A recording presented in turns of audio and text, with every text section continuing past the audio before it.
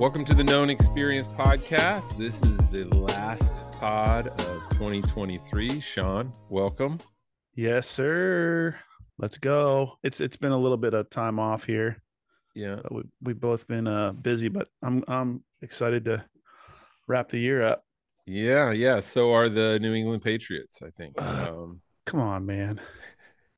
We won't get into Cowboys and Patriots here, Yeah. but what we do want to talk about is first talk about, this is our first year doing this. It's when we started out, it was really more about doing a passion project together than this specific idea of helping men grow in self-awareness and curiosity. But that was the kind of the vehicle for us to do this together. But it's not just been something where we've been like putting out content for other people. It's greatly impacted us month to month or every couple of weeks to do one of these. So I'll just start by asking you, Sean, like how's it impacted you to be having these conversations regularly and talking to interesting people? Yeah. Well, I mean, I think it brings into focus a little bit more structures, just a lot of the internal desires that I've and struggles that I've had for past couple of years. And part of being middle aged creates a little bit of a framework and intentionally, makes you and I communicate too. I think that's the beautiful thing about it is, we have a really close relationship, but like most guys living in Dallas and I'm out here in Carolina, weeks can pass pretty quickly. Right. And this really helped kind of blend the, this project, but then you inevitably talk about your life. So it's been good, I think, for just my relationship with you and just kind of working through some of this stuff. Hearing other people's stories can make you feel a little less crazy or alone or whatever you may be in. Yeah. How about you, my man? Yeah, man. It's like you said, we talked earlier about how it's kind of it causes you to communicate more when you do a project together. It also changes the dynamic of that friendship in some ways because before it's just us catching up whenever we talk, and now it's like, hey, John, have you edited that podcast? We said we were going to release it a week ago. What are you doing, man? Well, so just so all of you know, John is much more into the audio quality than I am. So Yeah. if you ever get to know me, if I do a project, I like completing whatever it is. John's like, it's got to sound good. And so that was our struggle. Yeah. Well, it's good to have both, right? Yeah, no, it is.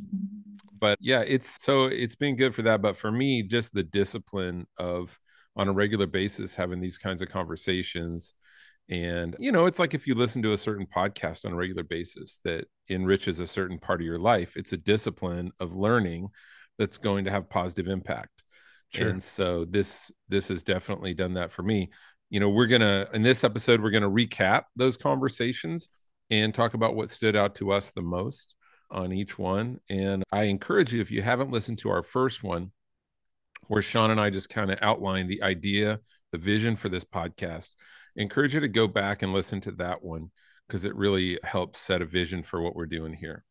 But with that said, let's get into our other guests, and we won't spend a ton of time on each one, but just we're going to talk about what stood out to us about each of our guests over the last year. And first one I'm going to hit is our most recent, Max Skinner, Movember Foundation. I grew a beautiful Fu Manchu for this interview. Yeah. And I'll tell you what stood out to me was this statistic that about 75% of all suicides are men. And one suicide happens every 60 seconds with a man. And I delved little deeper into that. And about 70% of all suicides are white males, usually middle-aged white men, which is pretty interesting and definitely makes me curious about a lot of reasons behind that. But I shared a graph with you of men's happiness and research over when in life men are the most happy and the least happy.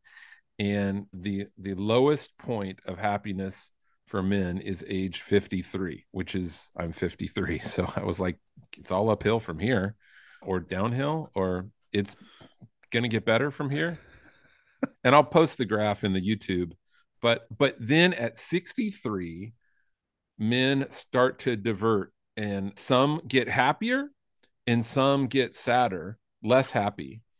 And I think that's based on what they do in their retirement and if they have a reason for living beyond just making money and raising their kids. Because if that's their reason for living, and it probably has been for the last 40 years, that's gone. Right. And now where do they find their happiness? Yeah. Yeah. Yeah. I mean, I'm not quite there, but I understand it. And I think that Mhm. there has to be an intentionality. I literally this week, it was weird. Maybe I live in the future too much, but yeah, I was thinking about, um, an empty house when my kids are gone. And it's just a terrifying thought to me. And my wife and I have a great time together, but the energy of the home will be totally different. Right. And um, yeah, it's a really terrifying thought. And I don't know how you replace that. You don't replace that. Right. So Mhm. I'm hoping that the season in life accommodates for it. So it shifts. And again, you have a different purpose and meaning. But for me,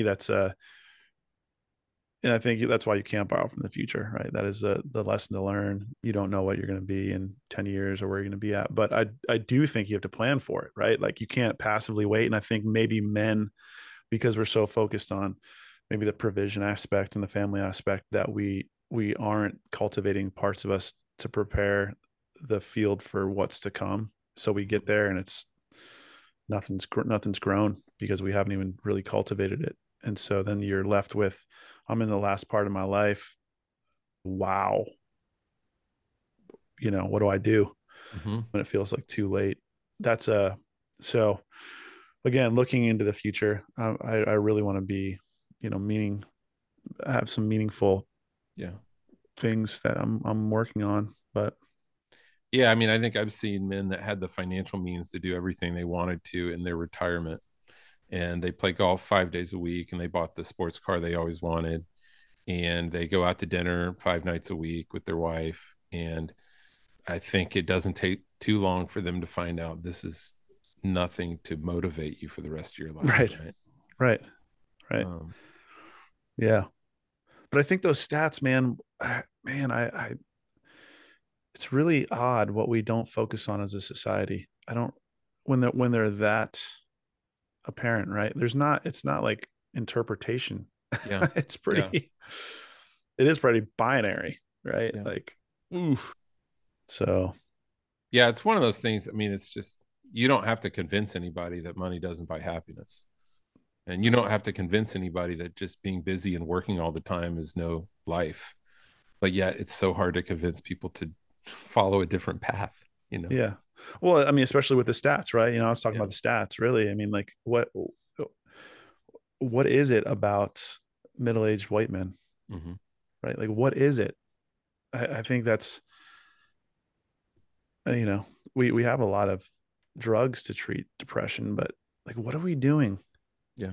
I And think he that's also pointed out that there are more men in therapy than ever before. And I'm a big supporter of therapy, but it's not decreasing the suicide rates. Now, I right, mean, you could say that those guys are likely not the ones going to therapy, but I don't know. right, Like I right. don't know the numbers below the surface on that. Yeah, yeah, But hey, shout out to Max and Movember Foundation. They raise more money for men's health than anybody else in the world, and they're doing great stuff. So check them out. Support them next year. Well, on that note, on that yeah, feel good note, next is your buddy Kevin McAvoy, who you were in. Where were you? Africa, yeah. Uganda, yeah. Uganda, with working with Watoto Toto. Foundation, and he's a painter and but he's also way more than a painter, right? This guy has incredible depth. Yeah, What are your memories from that conversation with Kevin? And you've known him for way longer, but what stood out? yeah. I mean, I've only known him for the 2 weeks we spent together. The rest has been separate, but yeah, I mean, I like I said, he and I in our rerun or not our rerun, but our at the end of the podcast, this is the same thing. I just really respect, well, not even respect, I admire his ability to really see life like a child almost still. It's pretty fascinating. to listen to him, even, his interaction with his wife and his curiosity to listen to people and care for them. It's pretty, it's pretty amazing. I mean, I'm not there. Even with my wife, like when he talks, I'm like, dang, dude, Mm-hmm. you really love people. But I mean, that's part of what I've loved about the podcast. It challenges me in ways that I'm content or just even unaware of, right? Like, right, right. he talked about how he's painted politicians on both sides of the aisle and found great things in both of them. Prisoners, uh, and that was just from him driving past a prison every day and going, I should go paint those guys or draw those guys, and Yeah, going and asking if he could. And then orphans and their caregivers in Africa, and how just the common thread of humanity that he discovered in all of those people. I yeah, think we miss out on a lot when we stick just around our tribe of people that we look like and think like, and we miss so much in understanding humanity and having yeah, empathy. yeah, yeah, yeah. I mean, it almost sounded like for him, the process, in order for him to even paint well, he needs to maintain the level of openness that he has, because that's what, in him explaining how he painted, it was largely built out of how he saw people, right? So it wasn't like Yeah. looking at this guy sitting there and he painted exactly what he saw. It Yeah. was, I don't know if you remember that, but it wasn't that. Yeah. So there is something important for his craft. I think Yeah. he needs to keep that sharp, just like he would his pencils, because otherwise his paintings won't satisfy him as an artist. So Yeah, I think he said he can't just do portraits just for the sake of making money. It's really something he's got to be um into, like connected into, and invest his heart in. yeah, Um yeah, there was one story that he shared that's very transferable to us, and he talked about he was painting this boy. It was mm-hmm. a friend of his son's, Yeah, and he had kind of finished the face basically, and this kid tilted his head, and the kid was very smart and almost kind of precocious, yeah, and he tilted his head in a certain way, and Kevin was like, oh my gosh, that's him, that head tilt, that look in his eye. And he wiped off everything he'd already done and yeah. started over. And what did that mean to you? Like, how did that, like, in the way that we think about and kind of create caricatures of people, you know? Well, I think we tend to reinforce whatever we see, right? We're unwilling to wipe the slate clean and Mm-hmm. kind of check ourselves. I know I'm guilty of that, right? Yeah. If you're annoyed by I don't know, someone in a certain way, or it doesn't matter if 9 out of 10 times they don't do that. The one time you're like, see, they did it again. Yeah. You know, Yeah. this is who they are. And Yeah. so, yeah, that's just a challenge. Definitely a challenge to see people, or be willing to check yourself and start fresh. Yeah. Oof. Yeah. Yeah. That's something that he has to do with every portrait that he paints. Yeah. All right, let's move on to Mitch Isle, therapist, works specifically primarily with men and men's needs. And he really is a believer in collaborative practices, not just psychotherapy, but massage therapy and nutrition and all of that, which is so important. Like, if your doctor is not asking you, how well are you sleeping? What are you eating? Are you exercising? Before they delve into anything else, you've got a problem, right? And I love that Yeah. Mitch sees things very holistically, like all affects our psyche and our mood and everything. Yeah. What stood out to you from our conversation with Mitch? Do you want me to start? Yeah. No, Okay. I think you should start. I feel like a lot of the things that stood out, I don't want to rehash what I've already said Yeah. about them. But yeah, go Okay. ahead. We talked about men's needs, and that was what he said he wanted to talk about. He's working on a book on that right now, and I'll say going into it, my thought was, okay, we're going to talk about men's needs. Like, what do most men need? Kind of in a stereotypical way. Right. What are our physical, mental, emotional needs? But he was really more talking about on a personal basis, being self aware of what do I need today? What do I need in this moment? How am I feeling? Not just emotionally, but physically. And why am I feeling like being curious about yourself? And then learning to articulate those things with the people closest to you. Yeah. Um, so I think that's that's been big for me rather than just pressing through, oh, this is I'm having a bad day or I'm feeling this way today and just keep going, taking a moment to stop and go, why am I thinking this way? Why am I feeling this way? What can I do to like regulate that and move out of that space if it's not where I want to be? Yeah. Yeah. It was funny. I received a text from my wife on the way here, and she was like, listen, the house is a mess. We're cleaning up Monday before my parents come. I just don't want you to be upset. I know it's been a mess for the past week, but and it's funny because the only time, to that point, the only time that I want to clean it all up, it's actually in that moment, I think Mitch would be proud. In that moment, I was like, I only come in, I'm like, why is the house a mess when I feel like I am out of control internally, right? There's too much going Mm, on. And so I'm like, pick that up, put that, clean this up. It's a physical way for me to organize and control something because I feel out of mm-hmm. control with my emotions. And I feel like I can't talk about it. And it made me smile. That's great.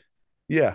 But it's, again, these conversations have made me a little bit more, because before I'd be like, yeah, the house is a mess. We need to clean this up. And Mm-hmm. that's, but I was like, man, this is, and Rob helped with that too. This is actually a me problem. It's not the mess problem. Yes. I mean, I had my end of the year appointment with my therapist this past week, and I was really celebrating some growth. And one of those was definitely recognizing like how much I've shifted from blaming and focusing on others around me not being who I want them to be to letting go of that and releasing that and accepting who they are. And man, it brings so much more peace to life because I can't control them, right? Right. But I think what you said is so important. When I work with people or know people who are super micromanagers and very controlling, it is almost always there is something major in their life that they feel like they can't control, or maybe their whole life feels out of control. And so they're trying to control everything that they can. And that even goes to like eating disorders, all Right. kinds of things where people try to hyper control something. It's usually more of an internal thing. So that's Yeah. something we can use to check ourselves. And I'm proud of you, Sean. Thanks, man. That's great. That's great. Well, I will share this quote from Carl Jung that has become one of my most favorite over the last couple of years. And he says, "Until you make the unconscious conscious, it will Yeah. rule your life, and you will call it fate." Yeah. That's one of my favorites. And that sounds like, I mean, from the outside, that sounds like very new agey psychoanalytic. The reality of what he's saying is we all have instincts and attitudes that are have become kind of wired into us in the way that we have coping techniques and the way that we react to things based on usually our childhood and upbringing and what we've been through. And as long as we let those things be on autopilot, we're going to get the same results, the same outputs, and we're going to just say, well, this always happens to me. Yeah. And the reality is, we are choosing certain people, we're choosing certain things, we're choosing certain attitudes, and there is something driving those choices. And until we do some work to figure out what's driving those choices, it will rule our life and we'll call it fate. And I've found that to be so true. And I think that was one of the things we brought up with Julius, right? Mm-hmm. Like That's a that from good his, segue. That's our next discussion. yeah. Let's talk about Julius. Yeah. I mean, that it's beautiful. You know, I think we said just as much about his story. I mean, just an incredible, again, man, it's just an incredible person that's able to, and we don't share these stories enough. The people that can recognize their situation, but they don't blame others. They still believe in in themselves somehow. They rise above. They doubt, they fear, they rise above, but only by going through, right? They're not waiting for someone to rescue them. And there's a balance, right? We obviously all need help sometimes, Mm-hmm. but he refused for anything in his life to be fate, Mm-hmm. right? And that's what I loved with his story, was just this. And now he's doing amazing things. I mean, he was just with the Golden State Warriors, you know, talking to their team or something. I mean, he's doing, it's cool. It's If you haven't listened to the podcast, Julius Thomas, this guy did not play football until his senior year of college. He between his junior senior year, he thought, I've always wanted to play football. I'm going to give it a shot. And he went and tried out his senior year of college, and he became a 7-year NFL veteran, two-time Pro Bowler. And then after retiring, he went back to school, got his master's, and is working on his doctorate in psychology. And this guy grew up, had a rough life growing up. And yeah, I think when I look at him and especially Kurt Magid, another NFL player, college standout, Nobel athlete, both of them said that they learned resilience through a difficult childhood. yeah, Every day in childhood was overcoming challenges, figuring things out, and as an adult, going back to school or learning a new trade or a new career, it was just like, oh, this is what I do. I figure things out and I overcome adversity. I've done it my whole life. And it really made me think about, what about suburban kids who have very little difficulty in life? They're not wondering where their next meal is going to come from. They're not wondering how they're going to get home from school without getting beat up. And not that I want kids to grow up with that, but if on top of that, their parents are giving them everything they want and they're not learning any kind of like work ethic, and they're not, they're getting the shoes they want, and it's not even their birthday and they're getting the $150 Nikes. And where do those kids learn resilience? That's what it made me think about. yeah, yeah. I mean, as a Uh, dad of two kids, how do you balance that of teaching your kids resilience without like just being overbearing on them all the time? right. No, I mean, I think that's a $1 million question, right? But it's just like everything else. The balance is an individual decision, right? I think every kid, every family, there isn't a one size fits all approach, but um, you have to be dialed into your kids, right? So first of all, you have to be dialed into yourself and kind of understand, not just kind of pacify all your needs and desires when you want it because you can, and it doesn't really fix anything for you either, but you do it for your kids. So I think it's multi-layered, right? Like Mm-hmm. how disciplined are you? How tuned into your kids are you? What are you protecting them from? And then what are you giving them, right? I think that's what I struggle with, is there's a lot of things in this world that I do want to protect my 12-year-old daughter from, Yeah. right? I don't want her to go through to be sexually assaulted when she's a teenager, right? And they're like, oh, you made it through. You're resilient. That's not what I want, Mm-hmm. right? So it's like that balance in social media. Can't be on social media. Why? Because it's the data shows if the earlier they start, the level of depression in teen years is astronomical for teenage Mm-hmm. girls. So I want to protect her from that, right? I don't want her to have resilience from teenage depression due to social media, Yeah. right? That's negligence on my behalf.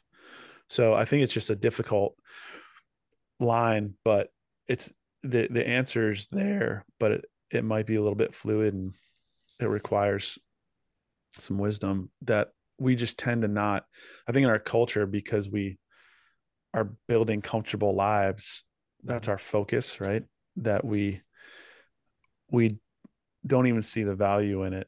Really, resilience is only for those that have to be there, Mm-hmm. right, in that space. Yeah, it's seen Uh, as a negative. It's seen as like a yeah, lacking. Right. I mean, something I hear, all the time from people is I'm working so much, or both of us are working so much so we can give our kids the life that we want them to have. And I mean, I just say the life that they want to have is probably more time with their parents, believe it or not. But Yeah.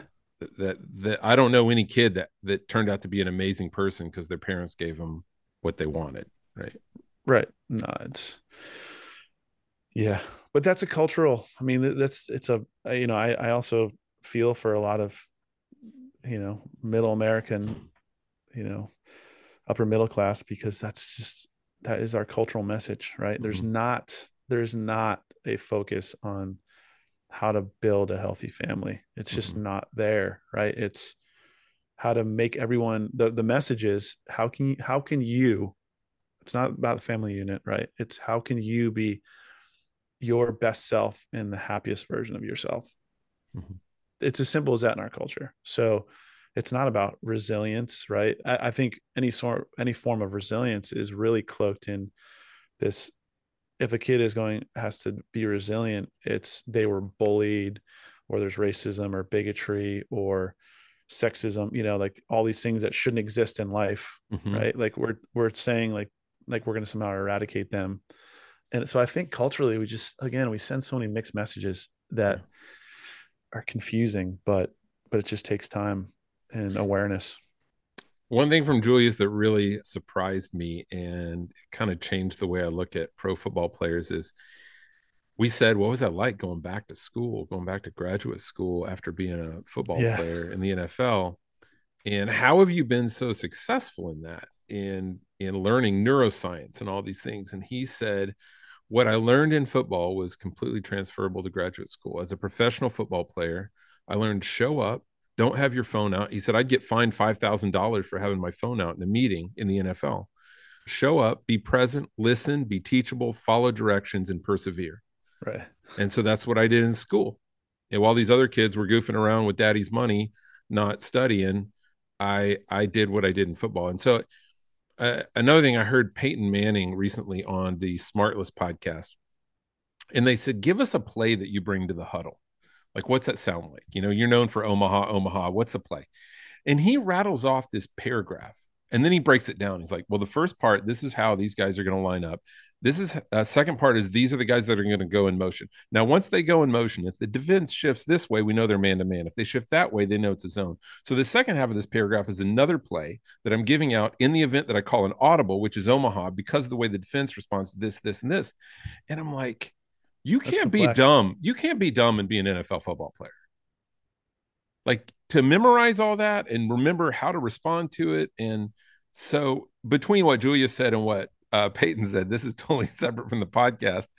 I was like, man, when I watch football games now, I'm like, those guys they're working hard, not just with their bodies, but with their minds, right? With their mind, right? Right. Yeah, yeah. Yeah. It's All good. right. On that, let's go to, well, we'll just jump to the other NFL player, Kurt Magid. He was a national standout at University of Tennessee, played for the Indianapolis Colts. His rookie year, 9 games in, had a career-ending injury. But he talked about two things that stood out to me: identity foreclosure, and then Kaizen, which I've seen a lot more of since I've heard from him. But identity foreclosure. Well, start with Kaizen. Tell me what you know about it, what you remember about it. No, it's just incremental change, right?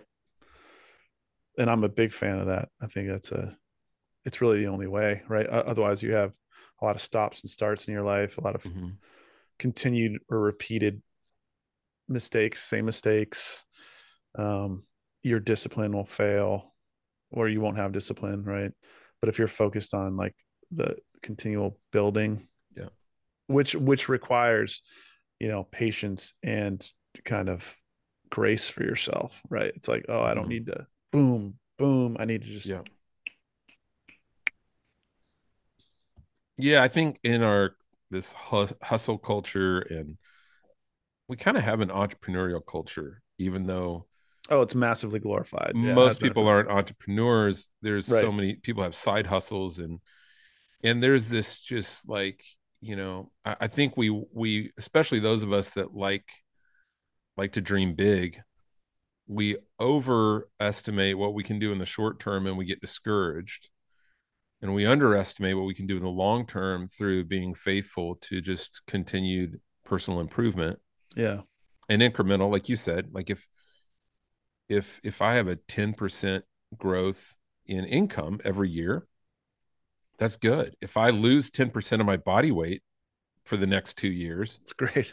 at some point I'm gonna have to stop losing weight. Right. Right. But in work, business, in life, a lot of times we look for that 30, 40, 50% improvement and we get discouraged. So Kaizen is just a commitment to continual small compounding improvements, right?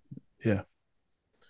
Identity foreclosure it's a great word or a great phrase that I think we've all experienced, and it kind of ties back to Kevin McAvoy's idea of being willing to erase the painting that is there. And that is like, what have people told us about who we are that we've believed, and we've kind of fallen into that caricature of ourselves, which limits our ability to become more. You remember that? Yeah. Yeah. I do. Yeah. Yeah. I actually had forgotten until you brought that up. Yeah.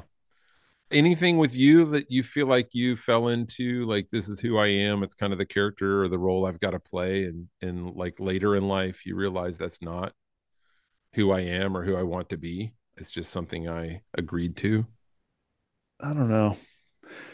It's more the, I, and maybe it's a childhood thing, but I always felt like I had to be the lighthearted jokester, life is good, right? Like, let's just hug our way through it guy, right? Which lended towards community, right? Be the warm, fuzzy guy that, pain and depression, there's no room here for it. And I think even now that's what I'm struggling with, letting go of that, right? Somehow I feel like I'm disappointing people if I don't maintain that level of, you know, I remember my father-in-law said one time, he's like, "Oh, you're definitely not the guy that you were when Mm. when you were first with Nat. You were funny and you're lighthearted." I'm like, it's like 20 years less life on you, and you know, you're just you're largely playing a role because that's a defense mechanism at the time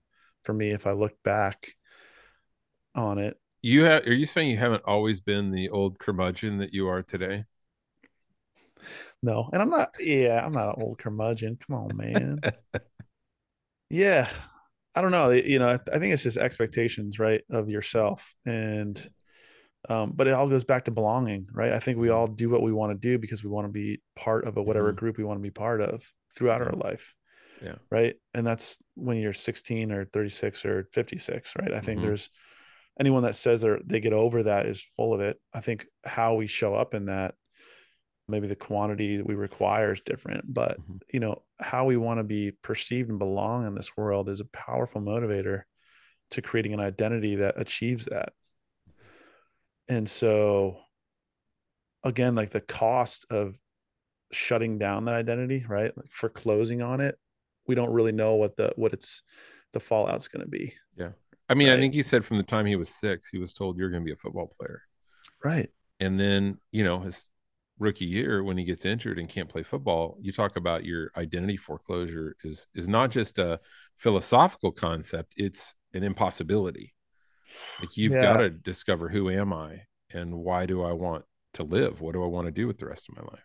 Yeah. And I think we tried to tease that out of him a little bit. And I think that's Mm-hmm. where I would still like a round two with him, right? Like Mm-hmm. round two raw with Kurt, because he's Mm-hmm. so positive. I have a hard time. I'm a little bit cynical. Like when Mm-hmm. people are just like, no, I just got through it. I'm like, man, you had to have a lot of dark Yeah. days, right? Because yeah, it's not just about you, it's about a community. It's about family you could have supported in a career in the Mm-hmm. NFL, right? You can provide for a lot of people. Making Expectations on your life, people that yeah. used to call you and text you all the time, but now that there's no benefit in it for them, how do you feel about those relationships when you Yeah, I mean, I and you have experienced that on a small scale, and it hurts. mm-hmm. Never Yeah. mind an NFL Yeah. scale, Yeah. right? So, dang, man. I mean, it's tough. It's tough Yeah. stuff. So, Yeah.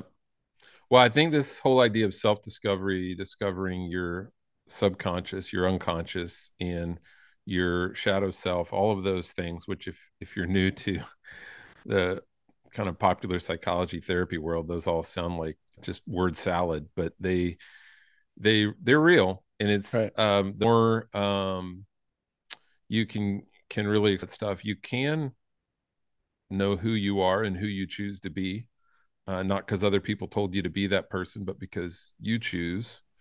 And it's very freeing. Like it's incredibly, I joke about you becoming an old curmudgeon, but there is a degree where life wears on you and you aren't quite as optimistic, but there's also a degree where you just don't care what other people think Right. as much. Right. And there's a lot of freedom in that. Yeah. Right. Yeah. I think that's the curmudgeon part, right? Like that's what young people say, but Mm-hmm. that's because I mean, a lot of them are so disconnected from their, you're like, dude, you are dressed to the T when you go out all the Mm-hmm. time. Why? Mm-hmm. Oh, because I like to. Mm-hmm. Bullshit. That is Yeah. not why you do that, right? Yeah. Like, Yeah. Oh, I so, just love fashion. Well, right, maybe, maybe, maybe you yeah, also love people thinking that you look great, telling you that all the time. right, But yeah, for me, I won't tease this out. I'll make it short and sweet. For me, we haven't talked about this openly on this podcast. I'm going to drop it right here. But in another life, I was a pastor, and I was actually Sean's pastor. And from the age of about 20 to 42, I was told, you're a leader. You're a leader in the church. You need to do big things. And even when I stepped down from being a pastor, it was always like, when are you going to pastor again? What are you going to pastor next? When, my mom is still sad that I'm not a pastor somewhere. She still mm, wonders, when are you going to get a church? And I have zero desire to do that again. But stepping away from all of that and all the adoration and the expectations and the perceived esteem that people put on you, when I moved back to Texas, I was just taking temp work because I needed something. And I got a job with a catering company. And I showed up at this Baptist mega church in my little black pants and my cummerbund and my fake tuxedo shirt for a women's luncheon. And this was an auditorium of like 200 people sitting around these round tables. I was serving their lunch, and there was a guy that was the speaker. And I remember I'm picking up dirty dishes, and this guy's speaking, and I'm hoping to get some of the leftovers in the back for lunch. And I look up and I see this guy, and I go, a year ago, I was that guy, but today I'm this guy. And there's a song in it, there's a line in a Coldplay song, Viva La Vida, where he says, you sweep the streets that you used to own. And I was like, yeah, I kind of feel that right now. But man, was it a amazing and wonderful, like, breaking of identity foreclosure for me, and discovering, do I want to be that guy, or did I just want to be that guy because it feels good for people to like look at you and like you? What do I really want to do? And I got to start all over again. So mm, yeah, yeah. So, that'll and be it. sometimes, I mean, sometimes I think the reality of the situation is right for Kurt or for you or for me, you can go through that process, and maybe as great as Kurt's life is now, right, and how he's still killing it, Mm-hmm. maybe he still would die to be that football player again, Mm-hmm. right? Because that was the dream for him, Mm-hmm. right? So sure, people told him he achieved it, but I think the difficult part is your life can be more. How do I say this? May not ever be as outwardly as accomplished. Maybe your ego will never be stroked the way that it was. Maybe others won't value you, but you'll be the most whole you'll ever be on the other side. And I think there's an unwillingness for a lot of people that trade off isn't worth it, Mm-hmm. right? Like they, I think a lot of people would have served those dishes and then clawed like hell to be back in a position in a year, because the feeling of not being worth it in other people's eyes is too much. It's worth sacrificing who you are Mm-hmm. for that. And I think a lot of people go through life into death and concede that, right? And I think that's a large part of what we're trying to do, especially with men. I think a lot of men do that. I think that's why the suicide rates are high, because the distortion and the dissonance becomes so great that the only choice is to shut the machine down. Right. I wonder if that suicide rate among, middle-aged white men has to do with people getting everything they thought they wanted and they're still not happy. Right. Like you hear the stories, the guys that win the lottery, the guys that win the Super Bowl. They're Jim like, Carrey. Jim Carrey yeah, said everyone should be a celebrity so they can realize the answer isn't found there. yeah, exactly. So for some people, they lost it not by choice, right. like Kurt didn't choose for that dream to end. I chose to change, but I also thought I was going to just take a year off and then jump right back in where I was. And that was not the case. That path did not open up for me. But then there's people who do it by choice. I have a friend that was a very successful real estate broker, and she walked away from all of it to work at REI and live in a 1-bedroom apartment and just drastically change her lifestyle. And she was like, this is what I want to do. I want to spend my weekends camping or hiking or adventuring. I want to work in that space during the week. And I'm willing to take a significant cut in income to do that. And I would say most people don't make that choice willingly. Most people that experience it, it happens to them. But as a lot of people will say, it doesn't just happen to you, it happens for you if you choose to lean into it. Right. So, yeah, I like that. Well, we are only halfway through, John. So for the sake of you and I, and mostly the listeners, we should break this up, because I think, one of the things I don't want to do is rush through a lot of this stuff, right? So there's a lot of great content to go over. So we're going to break it up. So we're going to pick this back up on the next episode, but glad you joined us on the Known Experience. We hope the holiday season so far has been one of just peace and a new expectation for the new year.